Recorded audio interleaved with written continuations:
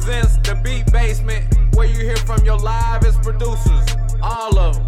And this is where it all goes down, where you hear the funky sound from the producers that's up and coming, the Grammy Award winning, all of them.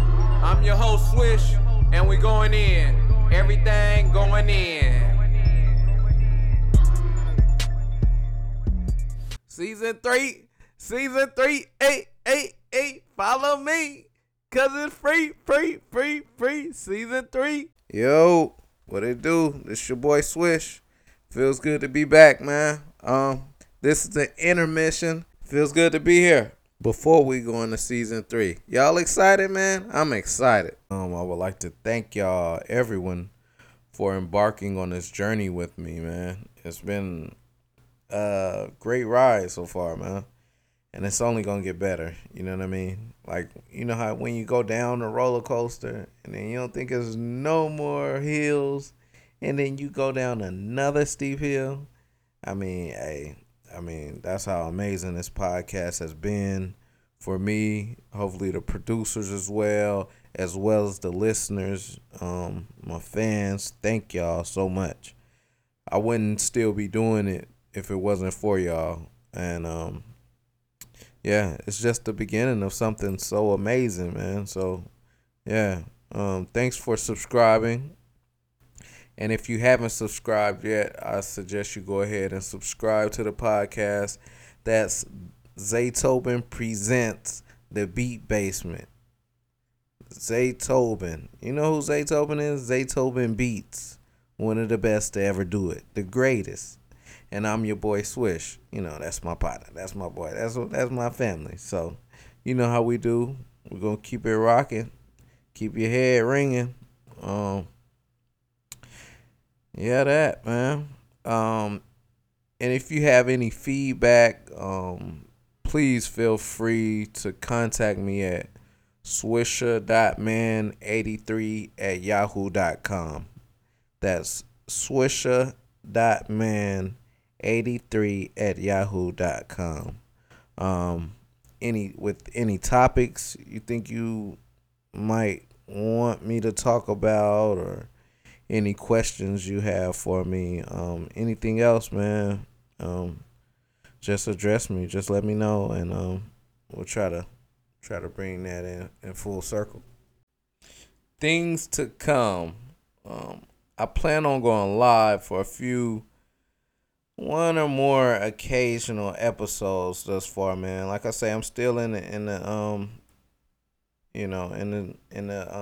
process of figuring out what you guys would like to hear, how y'all would like for me to do it, and just get my videos and the audio to match up together, man, to make it better, a better experience for you guys to kind of stay in tune with. It's going to be different themes. I'm going to talk about different episodes. I mean, it's going to be exciting season coming up, man. Season 3, man. Hey, man, get your popcorn. We're going to do it. We're going through it this time. It's going to be beat giveaways, podcast parties for listeners, everybody, man. So be on the lookout. And also, for you really in-depth beat heads, it's going to be a lot more, talk about beats and how to basically layer a beat, cook up a beat. You know what I mean? And I just want to keep this motivation going for everybody, man. Not just, one genre, not just for one person, but for just everybody that loves music, and just I want to motivate y'all in all parts of y'all lives, man. So yeah, that, man. Without further ado, for today, I got something like my co-host, my player partner Naeem, and then we're gonna interview Panic. This cat, well, I'm gonna just leave it to him. He gonna tell you all about himself, but basically, this man's gonna give a history about producing and just hip hop. Period. He's from the town, the city, the legend, New York, where it all started. What's up, man? What's up, man? Yes, I'm glad to be in the house. Glad to be on the basement. This is an honor and a privilege here. So my name is Brother Panic. I'm a little bit known for teaching for the last 10 to 12 years, metaphysics, spirituality, wrote books. But in my early years in New York, I was a hip hopper. I was a producer for many years and worked with a lot of heads, a lot of producers. So you came out when hip hop. You came from a place where hip hop was Absolutely. born. I'm from Queensbridge. My big cousin is Marley Marl, and he's considered one of the inventors. That's your big cousin? Yeah, Oh, like he's considered one of the inventors of how rap is actually formed and sampled. Prior to that, they were using what you call stock sounds on drum machines. We were just coming out of a drum machine called a Roland 808, which is where you get that 808 everyone's talking about. That's actually just from a drum machine sound. It was a kick. We were coming out of that era, and they were starting to move into a drum machine called an SP12 and SP1200 by Emu. That was the first. You can take your samples and start chopping them up. And Marley was one of the first to do that. And I was under all of that. I mean, I worked with the Bomb Squad, all the ancients of that time, up until where you have me dibbling dabbling to today. So definitely was around in New York, and the genesis of this thing was happening. yeah, damn. So I mean, are you liking where hip hop is headed now? Like any old guy, Music is headed. like any old guy, Right. Right. But they always gonna say that. But let me tell you, Because of the generation, because the generation gap. Every generation. Let me tell you, here's what I did notice, something I had to figure out, which was like a breakthrough, which was me understanding that this isn't our music anymore. Right. See, as an old head, we were trying to hold on to our music as the most sacred. So when new kids came, we were trying to scold them all the time.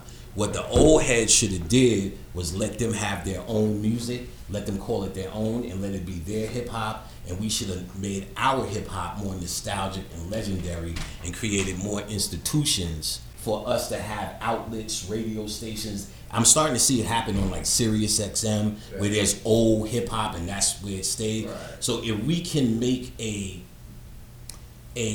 system out of that, we could kind of leave you all alone. We don't have to have an opinion about your music. It's only a bad opinion when we compare it to our music.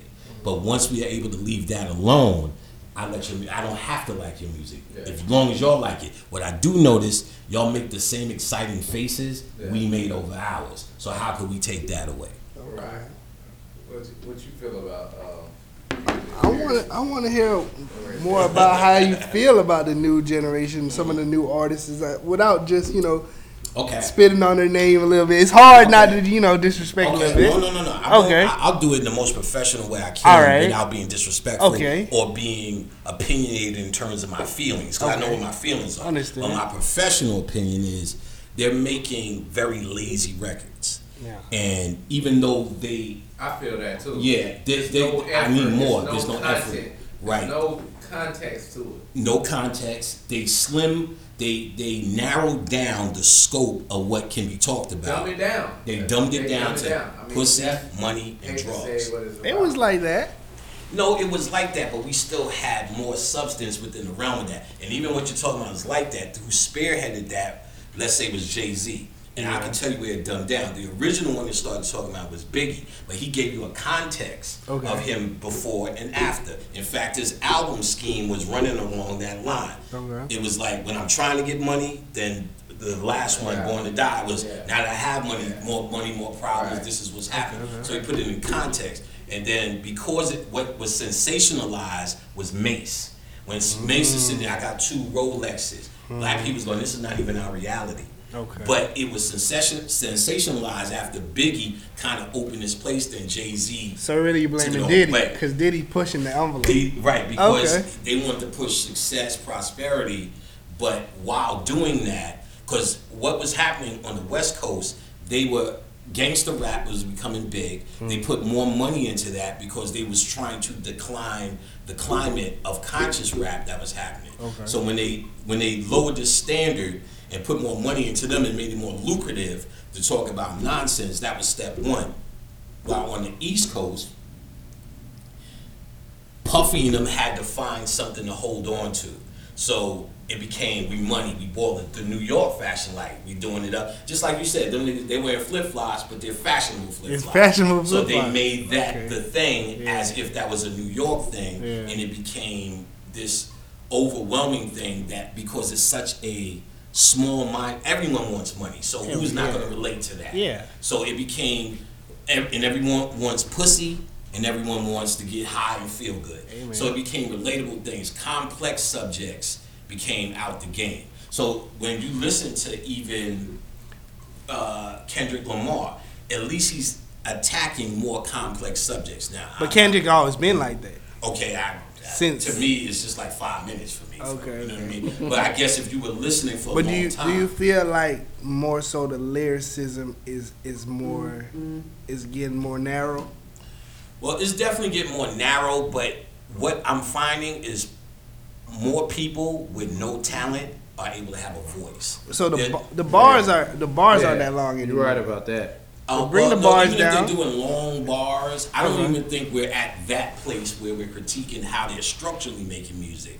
They have a lot of people have no business making music. Their side shows and their what you call social media phenomenons. Okay. You know what I mean? So if I was to wave a magic wand, I would say let talent be the order of the day, as opposed to sensationalism. But their talent would be more so the person making the beat. Because the beats are the new thing. Instrumental. Beats We can listen to instrumental right beats now. are really making the artist nowadays. Yeah, because we're not even looking towards the rap, but let's say the beats are making the artist. I still didn't see the beats as lazy, and beats are The easy. beats are lazy. They're so simple now. You Yeah, know what I mean? They make them real right, simple. they're simple, yes, and I definitely agree with that. I guess to put it in more of a context, not only are they simple, they're expected, they're cookie cutter. Nobody's bedazzling me. I like beats where they use drums or they use real I think instruments. Zaytoven Yeah. is though. Zaytoven is bedazzling me because the way that he plays partner. on those keys. Okay. You know, the That's keys that he different. play are, there's no type of structure to it. It's just funky fingers. You know? Okay. They- Stop. He knows how to play the keyboards because you got Scott regular Storch. people who Yeah. one day were plumbers, the next day they got keyboards and they doing all this. Yeah. In the video, and they really don't know how to play. They Right, just right. made something that was able to stay on beat. Yeah. And And that's anybody something- can do that. And anybody can really do that. See, and not only that, I remember to make a studio in my day, the most minimal studio, Had to you play. spending 10 racks, and that's the They most. had to play musician. Right. Had to play. Well, even if you were using machines, because rap Okay, music is a right, machine-based right, thing. right. But in terms of the scope of the equipment, meaning you had to invest in it, so you're not doing it just cause you feel like it. So, like for instance, my son, who I want to be a rapper all his life, so I at least give him that credit. He just didn't turn it on. Wait, hold He on, was hold on, obsessed. hold on. Go back to rap is a machine based. Okay, I was gonna bring it to Okay.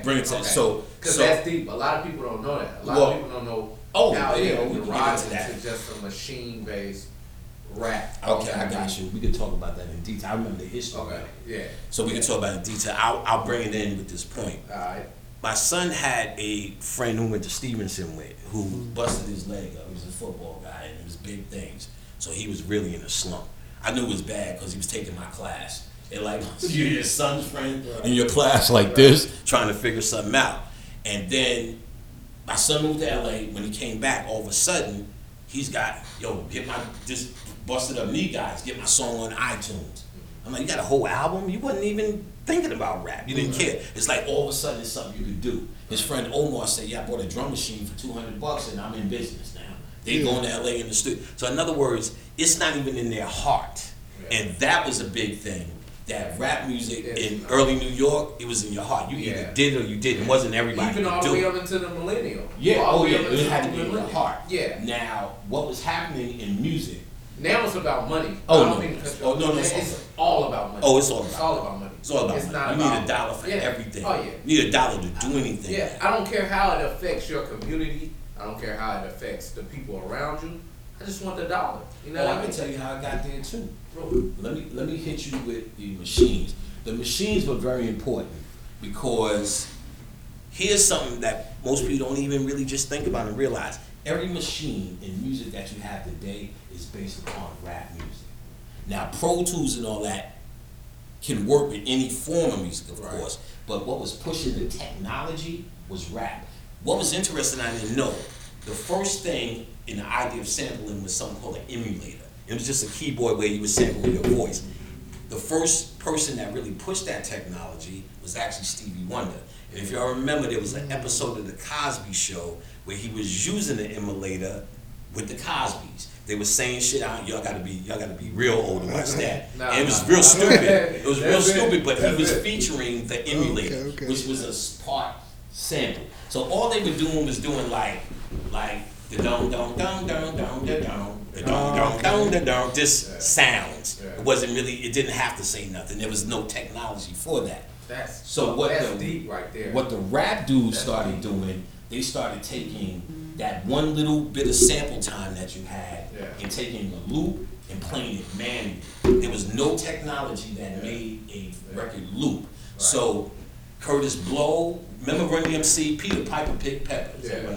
They sampled Bob James, Take Me to the Mardi Gras, and there was no looping technology. They played it on the one. They triggered it on the one all the way through the song. Bing, ding, ding, ding, ding, ding, ding, ding, and again, bing, ding, ding, ding, ding, live all the way through. Curtis Blow, I Rule the World. He used Pump Me Up, which was I can't remember the group, but they're a DC. What about my favorite, The Bridge is Burning? The Bridge is Burning. I mean, The Bridge is Over. Oh. Bridge is Over.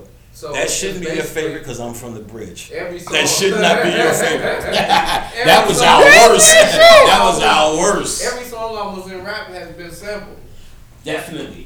Because, well, now before they were sampling a rap or any records, what was happening in 1976 is what? Is in the park. 76 is when 76 is when it was developing. Disco was big, and there was a Negro backlash against disco. So we were doing shows in the park. What? And what they were doing was taking soul records, like James Brown, and they were prolonging it by what you know today as DJing. Yeah. This is where it was invented, just so people, could break dance to it. That's why they were called B-boys. Wait. Disco didn't derive from us? No, it derived from us ultimately, Yeah. but street cats, Yeah. it's kind of like rappers want to do this now, we old rappers, Yeah. but y'all saying no, it's about this trap. And y'all doing this, and we sitting there going, but what about this? But Same then it's not concept. even about trap no more. It's Well, still is, I'm but sure now it's probably something I else. don't know Right what now. it is now. I don't know if it's What everybody with the name Little is doing. Yeah. Everybody with the name Little is yeah. doing it. Yeah. Now, well, disco was just a backlash because even if it's us, it still became very popular. It was grown-up music for out. So what were the kids doing? Right. So we right. so Had to so come up with right. something We different. came up with something. So we was doing these new dances. We was doing graffiti, Yeah. and the last thing to develop was actually rap because the DJ was the performer, and everybody stood around looking at the DJ. Then eventually, the guy picked up the mic and said, "Look at him go! Look at him do this." Then eventually, it turned into they started saying nursery rhymes. Like, here we go, like all the shit we knew. 1, 2, buck your shoe. Here's what we're about to do. Real corny, but it became more, it started developing more and more. And this was happening in 78, 80s. In the 80s, you started seeing these records sprinkle in. Okay, all right, so the technology was in its very early infancy, but rap made the most complaints because we were the only ones that were interested in sampling technology. So in the early days in the 70s, when they was taking James Brown and just what they call cutting it to prolong the break, that was the origins of what rap was going to be. DJs, I don't mean to cut you No, it's off, all right. but Please. DJs transformed into producers, a beat maker. Most, yes, for like you could say that's the role. From- DJs From did that was I would say that was the big role, but truth be told, it was a known thing. very few DJs knew how to make that transition. What started to happen was producers were producers, and DJs was just hellified DJs. Yeah. But there was things but every DJ wants to produce. Right. Every DJ wants to produce. They all can mix 2 songs together. They feel they got the concept, but I tell you what happened that made that understanding happen. Like I sucked as a DJ. That's where you all start. It was terrible. But when I would get on them drum machines, like my man just didn't understand it. And what I could hear, like he was still saying, you can't mix R&B with rap music. This is before Blends was even out. Yeah. I was like, what? Doing Bismarck or something. I was like, he's like, wait a minute, we have to re-contemplate shit here. And this is before it was big. But you had a certain ear for it. And he just never had it. He's still a DJ, but he's never had an ear for it. Now, Clark Kent, who I worked with, he was okay, but when I got there, he didn't know how to program drum machines because that's where we were actually going, how these drum machines came into being. But he didn't really know. He was good, but he didn't know how. So when I came, what he was doing, and he had remixes all day. He would just take a bunch of loops and just whatever one would do it. So he didn't really know how. Now, Marley was a DJ and a producer. But Marley actually was mediocre both ways. He just had the rep. You know what I'm saying? I hate to do it for a man. But he still did his thing. But I want to keep you in this thing. So the first drum machine, of course, now that sampling is becoming bigger, they're trying to find more ways to do it. Marley Marl, instead of using the voice emulation, he started taking kicks and snares from things. And that record, not The Bridge Is Over, but the one he was replying to, The Bridge, was one of the first. One of the most sampled records in rap was a record called Impeach the President. If you heard it, you absolutely know it. Wow. And he took... That's crazy how one of the first records in rap was Impeach the President, and then they got fuck Donald Trump. You know what I mean? Yeah. And Nipsey just got killed. But that's interesting. That was definitely interesting. Interesting. Impeach the President is so iconic. I'll play it for you. You're gonna go, oh, what? Right. Everybody and everything. So much so, there was this white man named Aaron Fuchs. He was one of the white men that started making records very early, like in '81. Spoonie G, Grandmaster Caz, Super Rhymes. What do you mean he was making records? Meaning he was printing records before anybody was fucking with rap. Ooh. He was one of the white boys that was on the scene when Van Baden was doing it. So he was always looking ahead. He was a vulture. No doubt. He was a vulture. Yeah. But because this is what he did. You know the Beat 900 number that let me clear my throat. He found that, and he found Impeach the President. Now, what he did, this is a slick motherfucker. Before anybody was even had an inkling of this, he used to work in publishing. He bought both of those records. And the people like, yeah, these niggas, he wasn't hits, you can have them. He took both the records, he presented them to Marley, he said, yo, I got it. Impeach the President, I'll give you, if you produce Spoonie G, which was an old artist that was done, but if you produce Spoonie G, who's on his label, I'll give you this. He gave the other one to Mark 45 King, which was the original. They made it so many times over, but that was the original presentation. Marley just said on Drink Hit, for years, Aaron left that alone. That was the deal. He said he came back and sued them. Because, know what Impeach the President is? Remember the beat that was in Round the Way Girl? Yeah. With LL? Okay. That's Impeach the President, the drum track. Are you serious? That's Impeach the President. That white man bought that shit. That shit still comes up today. Yeah. And everything. Janet Jackson, you name it, it's been used. And he cakes off nothing else but eat off of that shit. Oh, it's grimy. And then Marley said, the deal they had back in the days, Aaron came back and sued him for Round the Way Girl. The original one was The Bridge. That's where he first used it. But what was interesting... And they sued him for The Bridge also? I don't know if he got him for The Bridge, because that was the original exchange, but Round the Way Girl, he burned him. Now, he ain't gonna let that money go. That's Round the Way Girl. Right. So eventually he just waited and got him for it. Right. But now, here's the thing. Marley had a skill as a technician on the machines. So we had a lot of people from Queensbridge work at a radio station called WBLS, big deal out there. That was the station. So Marley was juiced in. So Dr. Bob Lee, who still I believe is on WBLS, from our neighborhood, said to Mr. Magic, yo, I know a young guy that's you might like, he's a DJ. Coming out to Queensbridge and meet him. So he brought Mr. Magic out. Mr. Magic just got a show on the AM version of WBLS, was WLIB. And he was the first person to play rap music on the radio in existence in the world. And Marley Marl was his DJ. So Marley Marl was a producer. That's why Queensbridge became big, was every single thing had instant radio play in a time where it didn't exist. Right.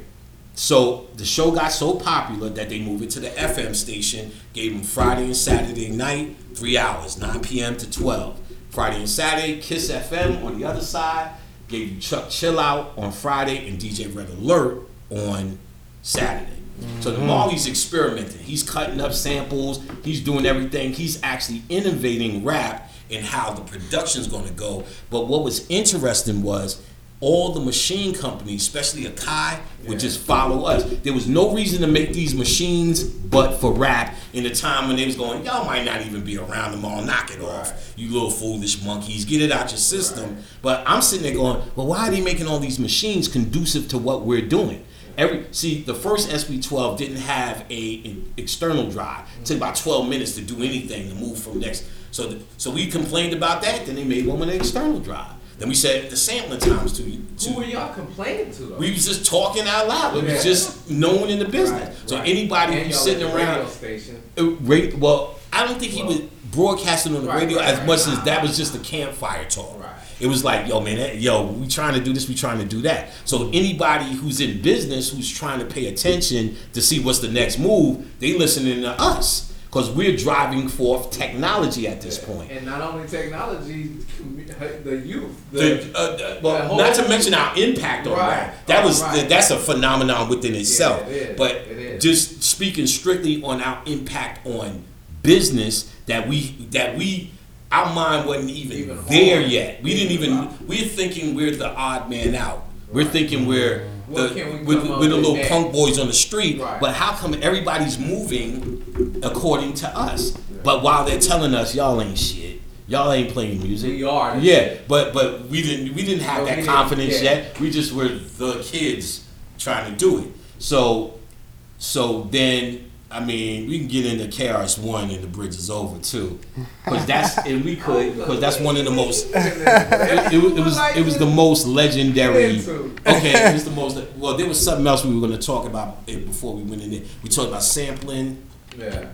We talked about drum machines. We said we was going to talk about. It'll come back up. Okay. Yeah, it will. Well, I mean, we'll just walk along this line. So, like, Marley Marl was that dude on BLS. So now you got Big Daddy Kane, Coogee Rap, Craig G, and these are all Juice Crew. This is all his production that he's bringing forth.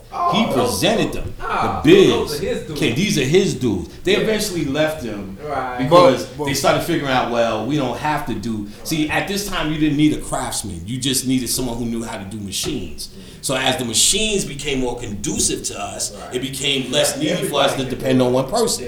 Everybody can start fucking around. And that's how it is now. And even more so because the machines are even simpler. And then now they suck and they can make the machine now anybody can do anything. Better. Right, the machine is doing the work for you. Back this time, it was just an empty slate and you had to be a craftsman. So now, this is the story. This is straight from Marley, and I remember this. There's a guy named DJ Scratch. You ever heard of him? OG. Man, look up No DJ Red Scratch. Alert. He was Scratch was EPMDs, but he won all of those contests. He was that the DMC, all the content. Scratch was that dude in the late 80s. Still around now. He's still doing his thing. Scratch, I think he went on tour with EPMD. Scratch, we used to work at a skating rink called United Skates of America. We used to DJ there. We used to promote shows. This is 1987. No, 87. And Marley actually got me that job. Before I was born. Yeah, 87. I was born. So now we were living it up because we murdered New York. We had a record called The Bridge.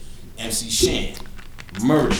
It was Impeach the President. Marley cut it up. It was the one that Byron Fuchs, the white boy gave him. First it was heard, and it's that where, that sound was fucking phenomenal. Murder. Marley said he just was gonna do that for the park, because we had Queensbridge Day. He played into the park, niggas lost it.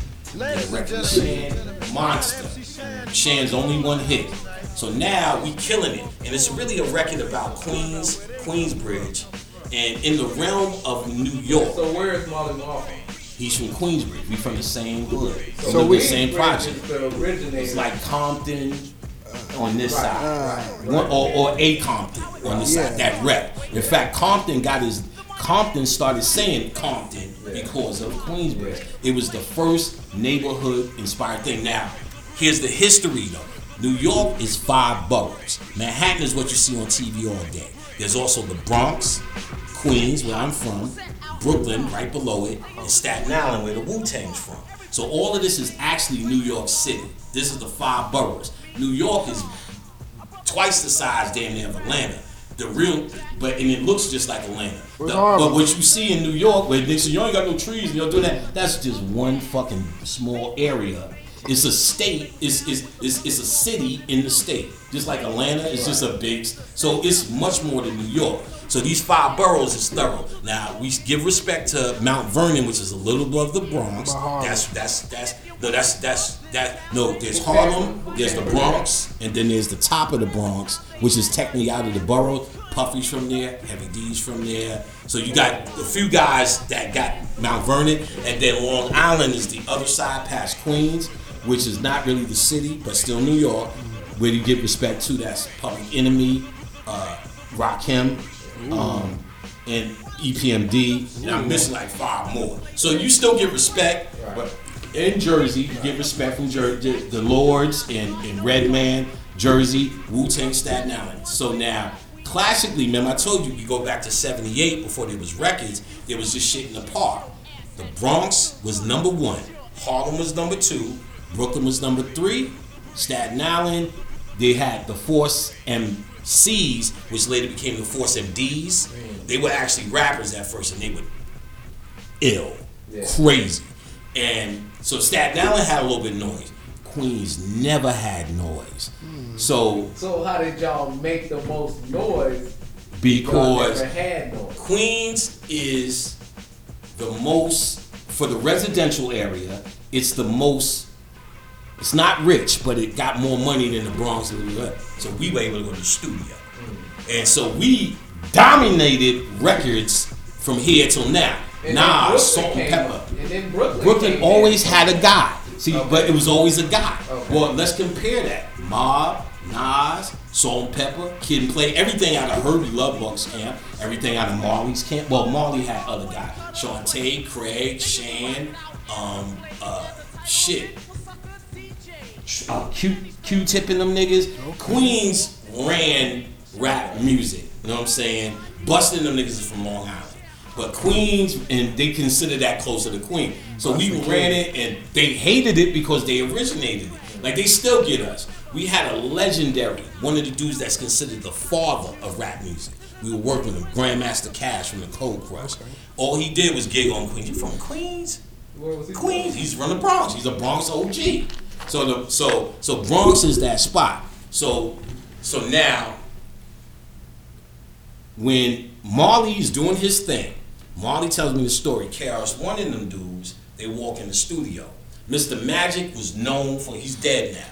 He's known for his mouth. That nigga was wow. He would say anything. He was a radio personality. Yeah. He's the first dude that invented rap music to radio. So you know where he was with it. So they go in this room. KRS-One plays his demo. So Marley's sitting there. Marley's real quiet. He's this dude. He said Magic walked in the room, just like this conference room, pressed stop on the tape, took it out, threw that shit on the floor. Said, y'all need to make shit like Marley Marl if y'all want to get on, and walked out. Marley said he was sitting there like this. So now, Marley told me that later, but when we was working at the skating ring, Scratch, that's when we first met Scratch, it was me and my boy DJ Hot Day. DJ Scratch came in, man, it was cool, he's from Brooklyn. Said, I'll play something for you. That nigga put on fucking a record called South Bronx. So our record is the bridge. So now, right. South Bronx, and he's pretty much saying rap started in the Bronx. We didn't hear a peep from a place called Queens. So he's shitting on Queens' old rap. But we're saying, and this is why it was a power move, we were saying shit like, look, we're just talking about our neighborhood and what we did. He's like, nah, you trying to say y'all made rap. You know what I'm saying? We ain't hear nothing from Queens, Bronx, So he really strong-armed his way in. Shan sucked. We no one like Shan from our hood. You know what I'm saying? But that record, though. And so it was disastrous. The whole New York. Because they always hate Queens anyway. So the whole New York fired up. We walking around with a frown. So Shan comes back with some garbage called Kill That Noise. Okay. Terrible. Listen, that's when he came back with The Bridge Is Over. Niggas in the bridge was walking around like niggas couldn't front on that shit. We would go to, there was a club called Union Square. And if you remember, he said it live at Union Square. And he said it on the record because he recorded that record live. So this club was one of the few that was popping. And they had a little bridge area in there. So the whole hood, that was our spot. That was it. You know what I'm saying? Niggas is just doing that, getting us out of there. Move, niggas. You know what I'm saying? Getting us out of there. So we took that hit for that. You know what I'm saying? So that was that, and it was legendary. Shan never came back. He embarrassed us. Nas redeemed us. You know what I'm saying? So Nas and them were the younger generation. Yo, let me tell you this nonsense. This is the worst.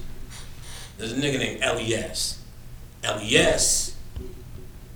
He's on Nas. He's on Illmatic. He's been working with Nas. I don't think he does it anymore. But he was Elliot producer. Yeah. This is the nigga I showed how to use the drum machine, because if we take it back just a little bit, the drum machine, that SB12 that I told you had the front, the shit was $4,000. That shit is impossible for a nigga back then. Yeah, hell. You know what I'm saying? We wasn't getting that type of money.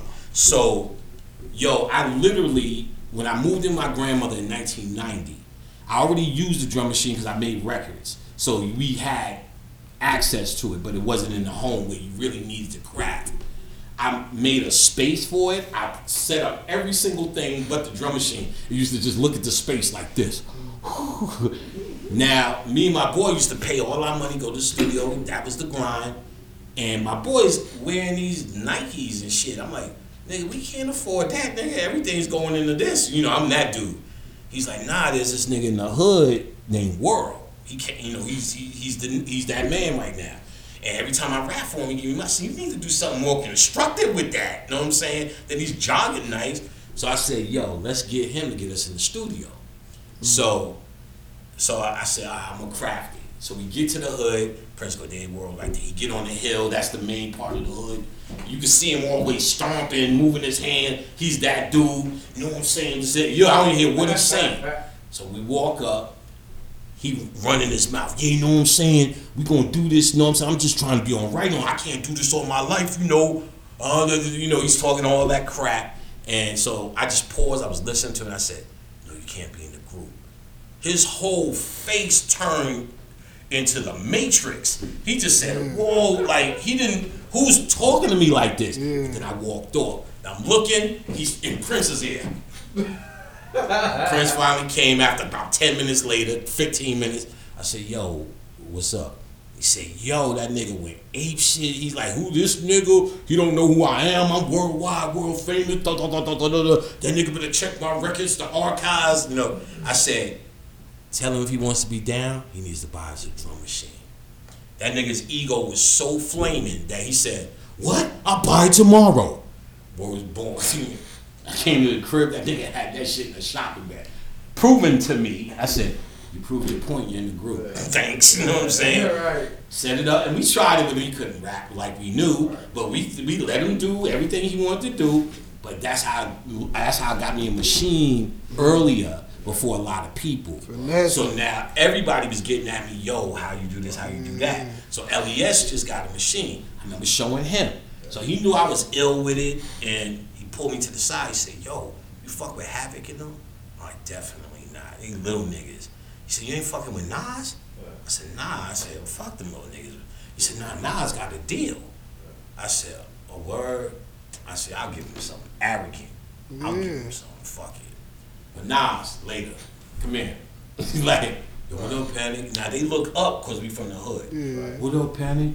They know you like, from the so I was like, what's up? I said, I heard you got an album. Yeah, we almost done. I said, I want one on it. He said, we almost done. I said, come on, man, we hood. He said, all right, just give me some. All right, got it right here. Gave it to him. My grandmother, I'm still with my grandmother. My grandma said to me, some boy named Nas keep calling you. Fuck that nigga. He keep calling you. All right. Now I ran this and said, what's up? He said, yo, I got one. I picked one for the album. I'm like, word? All right, I'll hit you back. Putting it off. Illmatic. 500 songs. Hey, that shit, if I was really still thinking my money was coming from this, I'd still be here. And years later, I came across some old hood tapes. So I called Mark.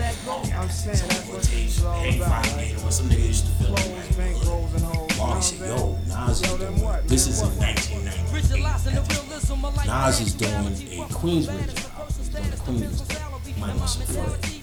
I tell him to call. So actually, a little bit before that, let me give you some more Nas a little bit before that. I'm making beats. Yeah, making beats. And I have my nigga, his name is Jurassic Raps. So he's from Nas's block. So they all inspired his whole block. You know how that go. And Wiz was there. This is before Uchi Wally. Yeah, this is before Uchi Wally. So Wiz is my man. Yeah, that's my man. So Wiz has hit me like, yo, Wiz and Nas child friend. So Wiz hit me like, yo, we gonna bring Nas in. Let son hear something. Bring T.I. to bring him over. So now I said, come over Friday. So the whole crew's coming Friday. So I get home Friday to my crib. Well, it wasn't that. I just had my shit set up where they could hear production, and I was selling beats. But I was bachelor pad Queens. I was chilling. But I wasn't that hangout spot. I wasn't even smoking weed then. I think I was working at record labels. So I was like distracted. I wasn't even really thinking about it. They came at me. So now check this shit out. Jurassic shows up. Nas. Karinga, another nigga from the block, his block, shows up. I didn't invite him, but he's there. Wiz comes, and maybe somebody else. Jurassic on the side, Nas was outside, so I ain't come in. Karinga is Core Mega's cousin. Core Mega and Nas had beef off the firm right in this moment. So Nas seen Karinga just bounce. So now we fast forward. This is Wait, when did they have beef? Oh. With Firm. No. Core Mega was in the firm. Right. He replaced him with Nature. And AZ. Well, no, it was AZ, Foxy, Nas, and Core Mega. And then Swink, it became Nature's another nigga from the hood. Core Mega's, see, only reason Core Mega always sucked. But they had one tight album. No, he did one tight song. Okay. But before the album was done, Nature felt, if you listen to that's Nature, that's not Core Mega. Core Mega did have a song. Core Mega did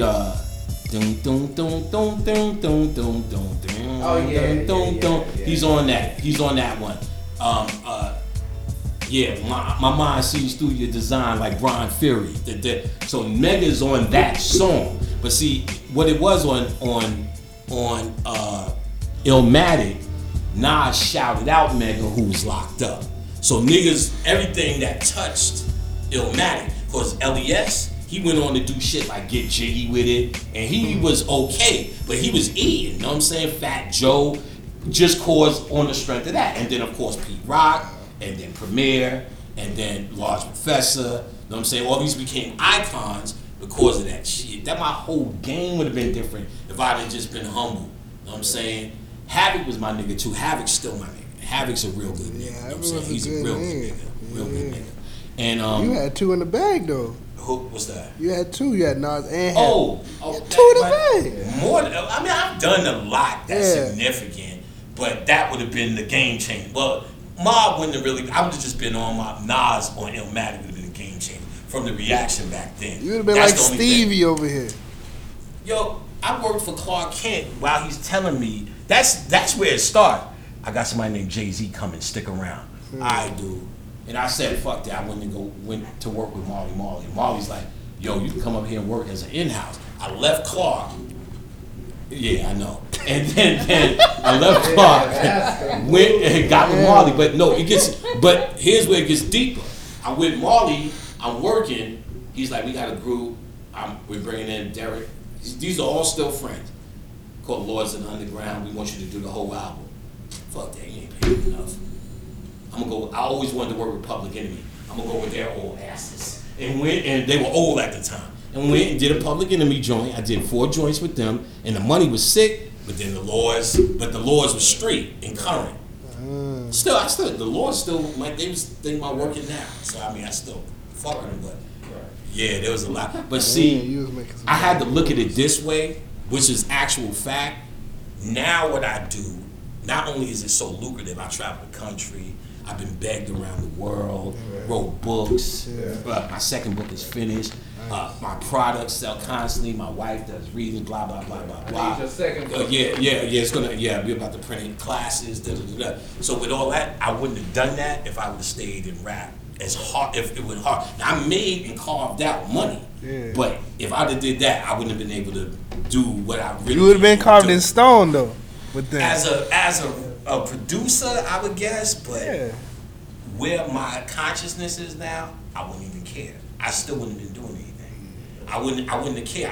I was never aggressive at pursuing money that was always there in front of me because something always would keep me out of it. But then when I told the story, what I'm doing now, that was it. Spiritually, I wasn't supposed to do that. Right. Spiritually, I literally walk around the world and some people will have almost tears in their eyes telling me how I changed their life with metaphysics, spirituality, and what I teach. As opposed to, you made some hot rap shit, nigga. Because I can play songs. You be like, oh, you did that work. And how I worked with Marley for a year and we dealt with everything that came through right after Mama said knock you out. Certain shit on 14 shots of the dome. So I mean, I could give you a resume that's crazy. You got a good resume. Yeah, that's crazy. Those were the shits that we'd have been having a different conversation. You know what I'm saying? But so where was I? So Nas, so years later, had this Queensbridge tape. So remember I said Miss Nas that time, why didn't he come through? Then I ran into him in the city. I seen Horse, who was another nigga. That was his actual bodyguard. But he was the big nigga in Uchi Wagi in the tub. Ran in the Horse, yo, what up, son? Da, da, da, da, da. And I didn't realize Nas was there. We was at the ATM. I said, oh, son, what's good? Yo, what up, Panic? You know what I'm saying? I said, yo, what's up with that tape I gave you? He didn't look, you know, I said, I ain't really hear nothing on it. You know what I'm saying? I said, nah, I'm good, my nigga. I ain't worried about that because I never was aggressive like that. You know what I'm saying? At the Source Awards, when Suge did Welcome to Death Row. Yeah, Come to Death Row. I ran into Nas again. He had the crew. He was still young in it, so he still had the hood niggas with him. Yo, it was high. Panic. Oh shit, what up? I'm like, damn, this nigga look like he's linked on heroin right now. So now, 98, I told Marley, I came across these tapes, said, Nas, I said, well, have son call. Ego. Yo, Panic, what up? Yo, what's up? It's me, Nas, the man. I said, what's up, nigga? Then when he seen it wasn't going to happen, so what's up? It didn't turn regular. I said, yeah, I got these tapes, Harvey, got Havoc, got all the, Deaky, Ill Will, all the hood niggas that they grew up with. They on like boat trips, shit that was hood events. Shit in the center, niggas doing the electric slide, but they kids. So he said, yo, I'm gonna come through. Came through in the van, lounging. All them little niggas I knew, yo, what's up, y'all, what up? So again, I said, yo, I could see this is gonna be awkward. Cause all these little niggas, they acting too cool. So I'm like this. And at this time, I was good because I ran across eBay and all that shit was starting. So I was selling porno. So I was making like 25 G's a month. So I really didn't give a fuck about music. I wasn't even trying to sell them no music while we was there. I was good, you know what I'm saying? So you was selling half? Oh yeah, definitely. Oh my nigga.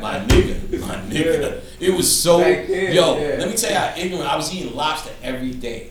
And it was 25 G's a month, and the gas bill and the cable bill was still late. You know what I'm saying? Like real nigga shit. You know what I'm saying? Real nigga shit, just Coogee, Fat Farm, for nothing. You know what I'm saying? Stupid shit. And branched off from the rap? No, it was just some shit. I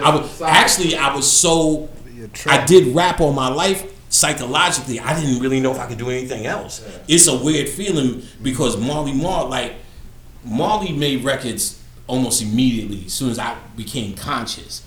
And there's a rapper called Tragedy, the Intelligent Hoodlum later, and Traj Gaddafi later. He may be most known later day by bringing out Noriega and Capone, and then Noriega later. And him and Noriega was always at odds. That's why you don't hear it. But Traj within itself, Traj is Queensbridge. Nas got his whole style from Traj. Traj still around. Traj is still that nigga. I thought I heard Jay-Z got his style from Big L. Or possibly. People were saying that. That's possible. I can see that. I can see that. So Traj is that hood dude, that real hood dude. What the fuck I bring up Traj for? Oh, because Traj, but this is real hood story. His mom was a fiend. His sister, who is out here now, she happened to spend one cookout with us. She was telling me her mom used to sell her to the fiends. You know, real shit. Her mom's dead. I remember that. You know what I'm saying? Real rough shit. So I remember I had Hot Days equipment. I was trying to pretend DJ. Yeah. And Traj came past my window. He's real young, about 14. He's like, yo, he said, I didn't know you DJ. I said, I don't know neither. He said, yo, I rap. I said, word? I said, let me hear something. That little nigga said, I rap so ill, but I couldn't DJ. So I brought him to my man Hot Day. Hot Day brought him to Marley's house immediately the next day. So we owe Marl a lot, though. Oh. We owe Marl a plat. Yo, listen, let me tell you. I didn't realize this, but I was there for it, but I didn't even catch this shit. I want y'all to hear this shit for real. And Marley's, he's real humble. So when he got on Drink Champs, which you need to watch with Noriega, he said it and he was right. I remember I used to always like to go to his house when I was young. And I know I was getting him sick. You know what I'm saying? And Marley, what's up? Come in, chilling, and he's doing business. But that was your boy, though. And my cousin. Your cousin. But still, I'm still the younger one, so he don't want to do that all the time. He'll play with us all day, but when, like for instance, when Rakim came, we was there when Eric B. brung Rakim over. Y'all gotta go. They paid for the session. Right. Heavy D came, Andre Harrell paid for the session. He had to go. Now, I came over, there was a girl named Finesse and Sinquist.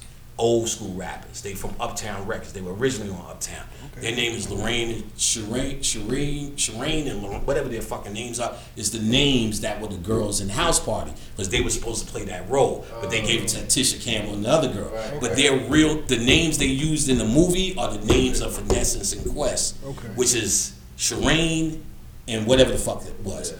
So they were there. I don't think it was the first time I met her. She was cool for years. It may have been the first time I met her, so it might have been. So we was talking, I was there, Andre Harrell came through. Andre Harrell's like, yo, I'm about to start this shit called Uptown Records. He said, yo, what do you like, which logo do you like? And it was like a pimp cat, and then it was the cat that the cartoon cat.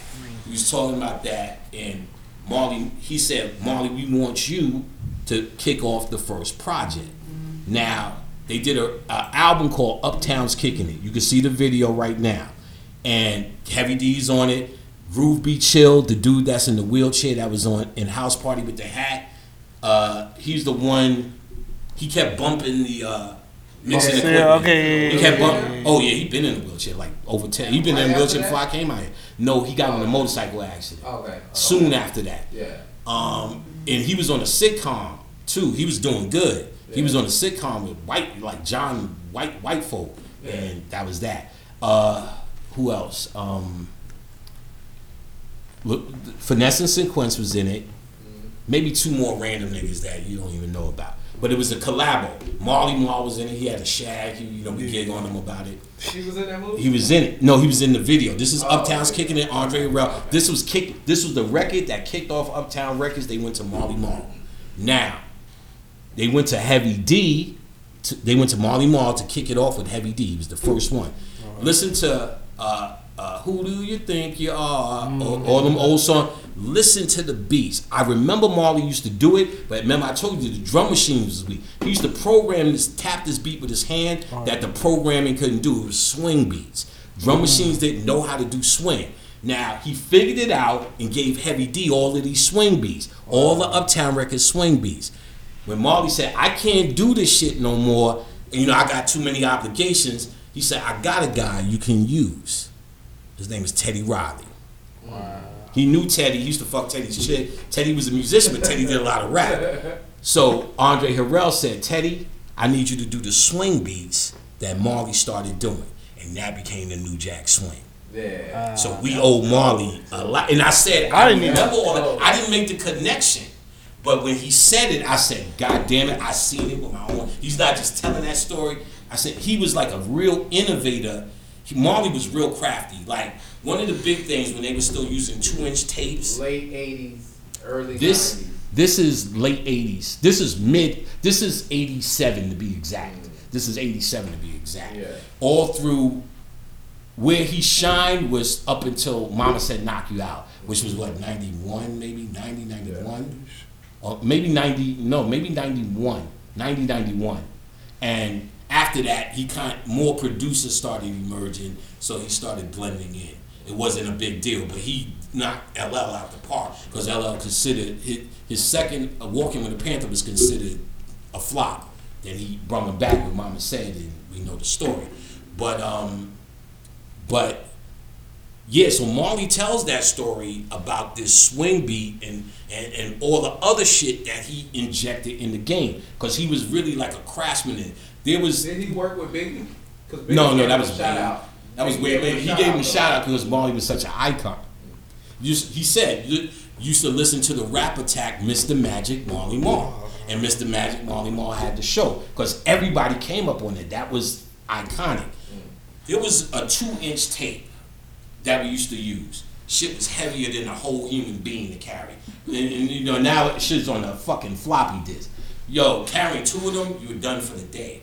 So that shit was ridiculous. You used to do 3 songs on one tape. The tape itself was $200. You had to pay for a $200 tape before you got in the studio. Know what I'm saying? It was a thing. You wasn't just dropping it. You know what I'm saying? You had to. It was a lifestyle. So here was the big deal. Let's say you did a record. This is how they would handle it. James did a record that's hot. They want a remix. So they would take all 3 of us in the room and give us a 2-inch tape and say, you do what you want to do, Khadijah do what you want to do, Pete Rock, Panic, you do it, and y'all all submit it. The best one got the money. So everyone involved would get a payment just for their time.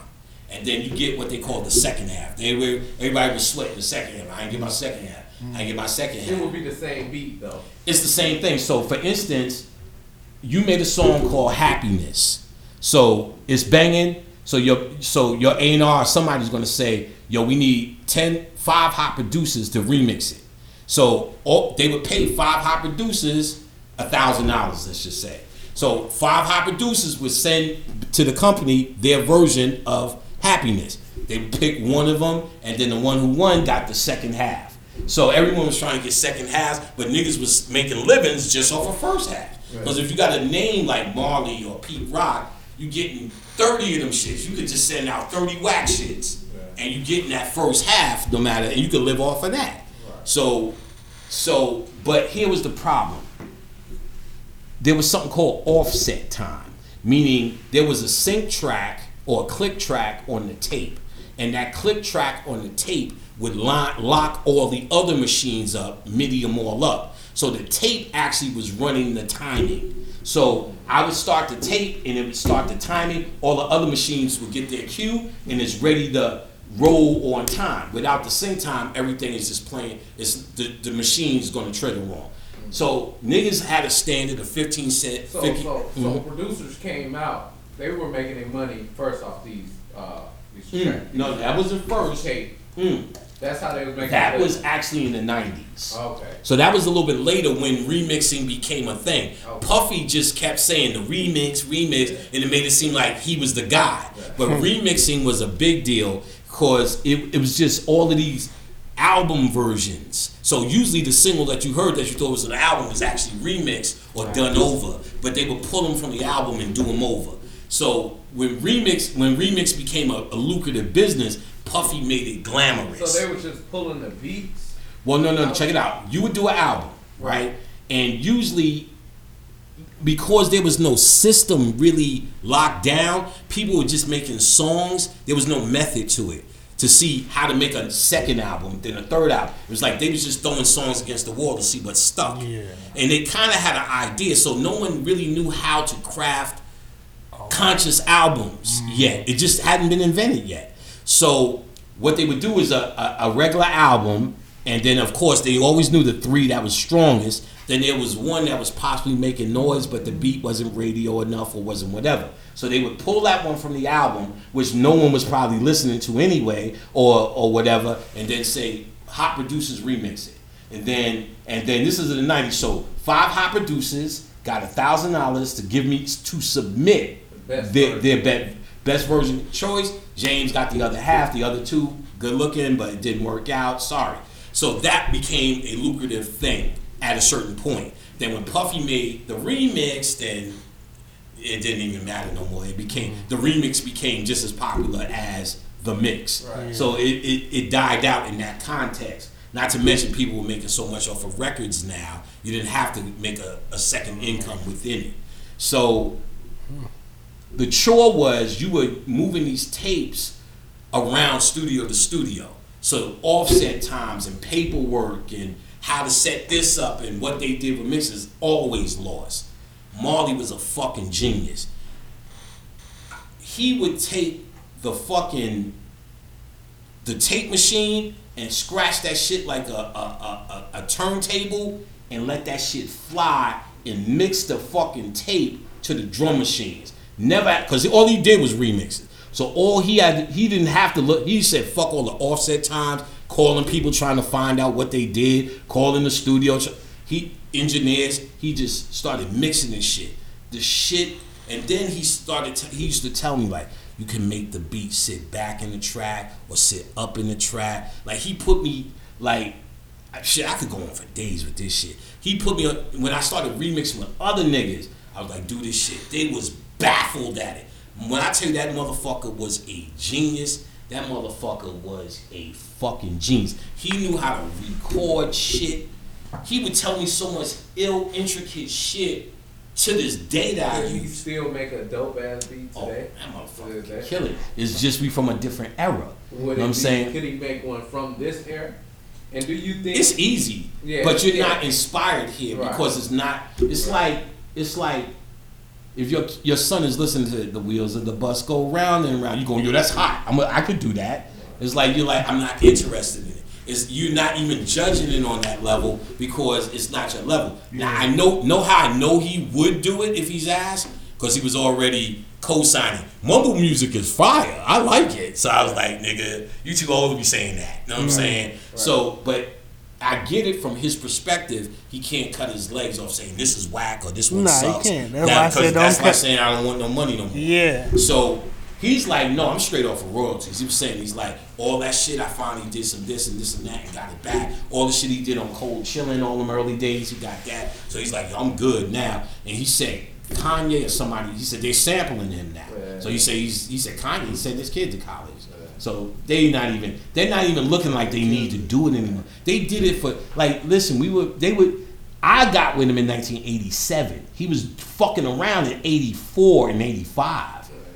Niggas ain't trying to make no beats, you know what I'm saying? They are so somewhere else, you know what I'm saying? That nigga be talking about Japan and all this rest of this kind of shit. Now, he was, like I said, he was a genius on that shit. But one of the real geniuses I met was Hank Shockey from the Bomb Squad. Because my lifelong shit was to work with Public Enemy. I was always conscious. So I was like, fuck that. I want to work with Public Enemy. I don't care how old these niggas sound at the time. And sure enough, there was a chick named, there was a group called Monica and Terry. There was an R&B group. Monica was my girl. They were actually in Albie Shore's group called the Good Girls in the 80s. You can find all this shit online. They are all videos. And we knew them back then. So later, 3 of them went to 2 of them. They became Monica and Terry. They did some hits. She was working A&R or something at MCA. So I was passing out tapes because he was passing out tapes back in the day. She hit me back. I was like, oh, we know each other. She's like, oh shit, Ladcore, da da da da. She's like, yo, this is Hank's lady. I said, from the Bomb Squad? I was like, yeah. I said, oh shit. Now I'm thinking Public Enemy. I didn't even know it was it. I said, all right. She said, I'm gonna play shit for Hank. I said, Hank heard this shit. Hank went crazy for it. Had a meeting. Hank was real cool. Yo, then this and that. He was like, yo, like I liked him immediately. He was like, yo, what's your jacket say? I was like, oh, it say Perry Ellis. He said, you went soft. I said, oh, nigga, you crazy, man. I said, no, this is what they doing in the street. Don't be baffled. And it was Halloween. I said, this is a Halloween costume. So then we liked each other immediately. It was Halloween and everything. So we liked each other. He said, yo, one of them joints you did, he said, I want to do a remix for ABC. So, boom, got in, we did it. Couldn't find the offset time. So hold up. After I did that, they were sold. Nigga, yo, you saved us. How? Like, yeah, nigga, da, da, da, da.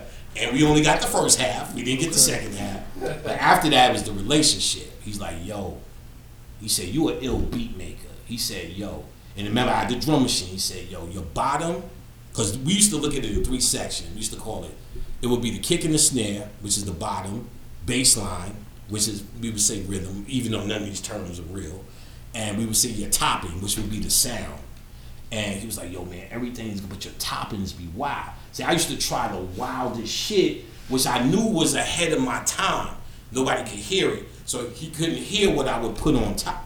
But my rhythm, even to this day, I still had it. My drum programming, I could tap. That was always my specialty. I could get in there with a drum program. So he was like, yo, and I thought he was running game. He said, yo, man, you an ill beat maker, but you're not a producer. You just trying to figure out a way not to give me money. Right. He was like, nah. He said, you ill with the beats, but I'm gonna show you how to produce an artist. Long story short, that's what he did, and there is a big difference. The difference between beat makers and producers. And I will promise you this. If we could have a conversation, and not us, but a general B.O.B. too, right? Yes. We'll talk about how that retirement thing came.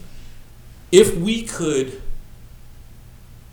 talk, if I was able to talk nowadays to people on an intelligent level about music, just that line in the sand is where we would start. What I hear is a lot of people who make beats because they have access to drum machines, but they don't know how to build a record from floor up. Now, see, I kept talking about that because from my teaching, me and B.O.B. had started to form a friendship relationship. So I'm telling him about the wisdom of all the years, just in general. Not even for any, I could care. I was already 20 years done with it. I was 10 years done with it. After I worked at so many. Part of the reason why you came back to rap? Well, he's the only reason. Yeah. I didn't care about it. He's the only reason. Like I said, we do well now with what I do. So in my mind, I'll get a studio one day. We got the room. I'll do it just for hobby. You know what I'm saying? I don't care about making any more music. I really don't care now about making rap money music. I do well. You know what I'm saying? And I'm not greedy. I don't need more than what we already have. You know what I'm saying? And I've spent a lifetime of wearing gold, flossing, and doing all that shit already. There's none of that. There's no thrill in that for me. So now we do what, now. So it never was a money thing. My whole thing after learning all this shit for years is like, damn, well, this craft is just dying. You know what I'm saying? Because what I learned from Marley and eventually Clark and all of them, that production is actually a craft.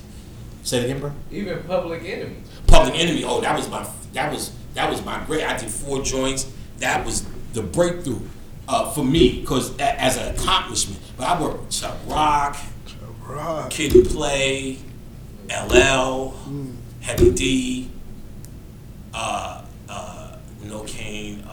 There was a guy, Super Lover CB was big. That was a New York group. Herbie Lovebugs group. I said Kid and Play. No Salt and Pepper. There was another group in Herbie Lovebugs, but I can't remember their name. It was alright. I could go on for days. I've remixed so much of that old shit. Like, it's literally out of my mind. It was a forgotten life. Because, remember I said I had this problem. I did it at such a young age. You get fed this thing, what you have to offer the world. And I'm like, this is so normal. I don't even know if I feel like I'm smarter. I don't know if I could do anything. So after music and production, Public Enemy, I lost all interest in it. I moved to Jersey, and then I was still producing. I was making hot shit, but I wasn't aggressively pursuing business. I was just living off the money, just getting tired of it. You know what I'm saying? And then shit was wearing out. I had no skill. I did this since I was 14. So I said, that was your skill, though. What you mean? Well, at this time, this was not the money thing. This is 1990. At this point, in 96, where money was good, but that shit, Puffy when them wasn't even killing it yet. They was starting to make it a money thing. But Wu-Tang was in full bloom. Fat Joe and them was in full bloom. Rap was doing good, but everybody wasn't eating like you get one thing and you do it. So you had to hustle. So the hustle was getting old, and I had skills in music, but skills nowhere else in the world. I couldn't supplement I couldn't move on to nothing. I never did anything. I used to work on and off at this drugstore for years. I would leave for years, come back for years, leave for years, and then that was all over. So now I had to get a job. I said, let me try a job. Ooh, yeah. I went to this unemployment agency and said, what do you know how to do? My answer was, nothing. You know what I'm saying? They said, what? They said, you gotta work for UPS. Yo, this shit was like the main yard at Folsom Prison.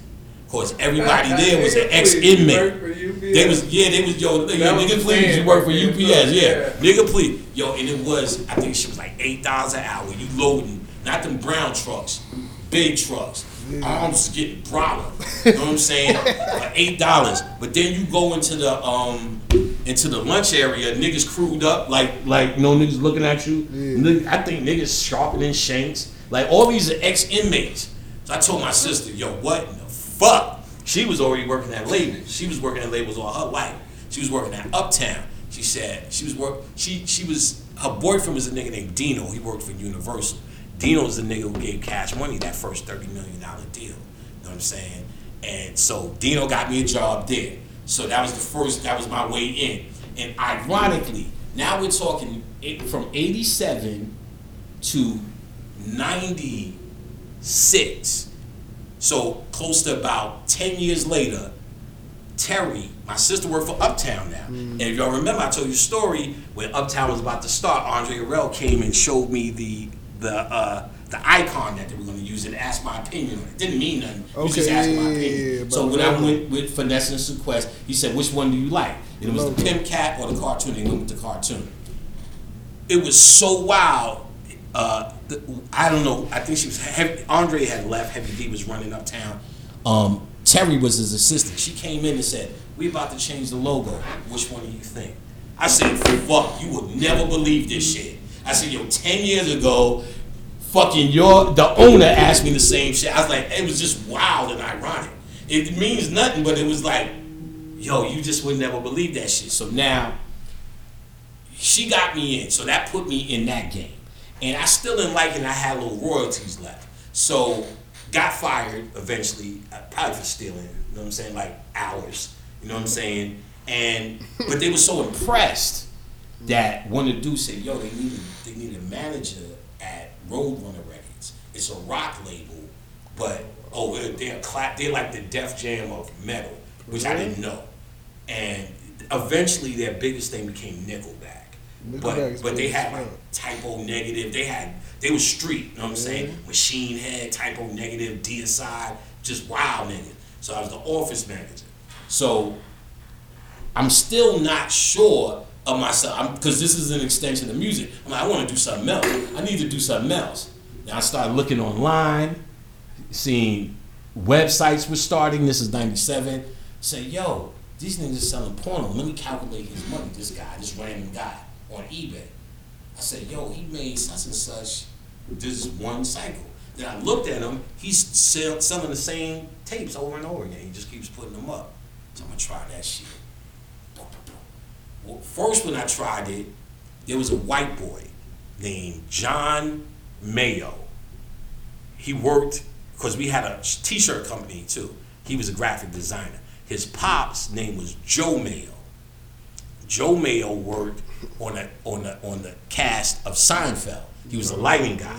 So John had all the Seinfeld hot shit. Yeah. So in fact, if you watch Seinfeld, there was an episode where they were saying Joe Mayo. It was because he used to use his friend's name in the show. Yeah, so it was like Joe Mayo. Joe Mayo's. They did a party at Joe Mayo's house, but it was a real dude, and his pops was in the scene like at the party.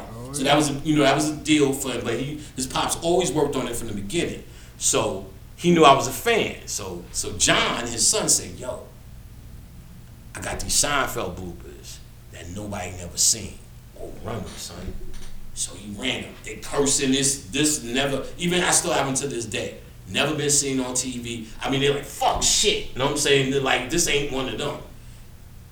I sold that shit on eBay. You know what I'm saying? John saw that shit, called the bosses. Like, nigga, knock it off. You should have been so smart enough to do that. But that was me testing the water to see how it flipped. So I said, let me get regular titles and just flip them. Because at this time, the internet wasn't a popular thing. It was starting to get popular. So porno was only sold in California and New York.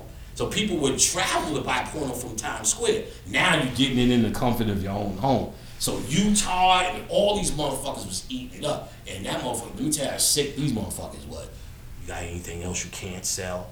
No, we good. We everything is up. You know what I mean? Yeah. So this changed the money game for me. 25 G's a month. Like I say, you know what you're doing, you buying chains. You Quit the job. So now, banging out this money, you know what I'm saying? Do. You know what I'm saying? Going to the clubs, you know what I'm saying? Now we starting to film chicks, you know what I'm saying? Wilding out. Then all of a sudden, it wasn't that popular no more. Dude, now I'm like, I ain't got no skill again. You got the money though, back in the music. You spent that shit up like just fast as that shit come, that shit gone. I'm eating lobster every day. You know what I'm saying? Now that dries up. I'm like, fuck that. I know what I need to do. So I said I need to stop all of this shit and start studying something else. It's gonna be IT. Went hard, reading books bigger than this. Microsoft certified this. Microsoft isn't it? Yeah, I was going through it. I would go Microsoft certified engineer. I was just so happy that I can that I proved to myself finally at damn near age fucking 35 that I could finally do something else besides rap. That's how psychologically imbalanced that was when I started from such a young age.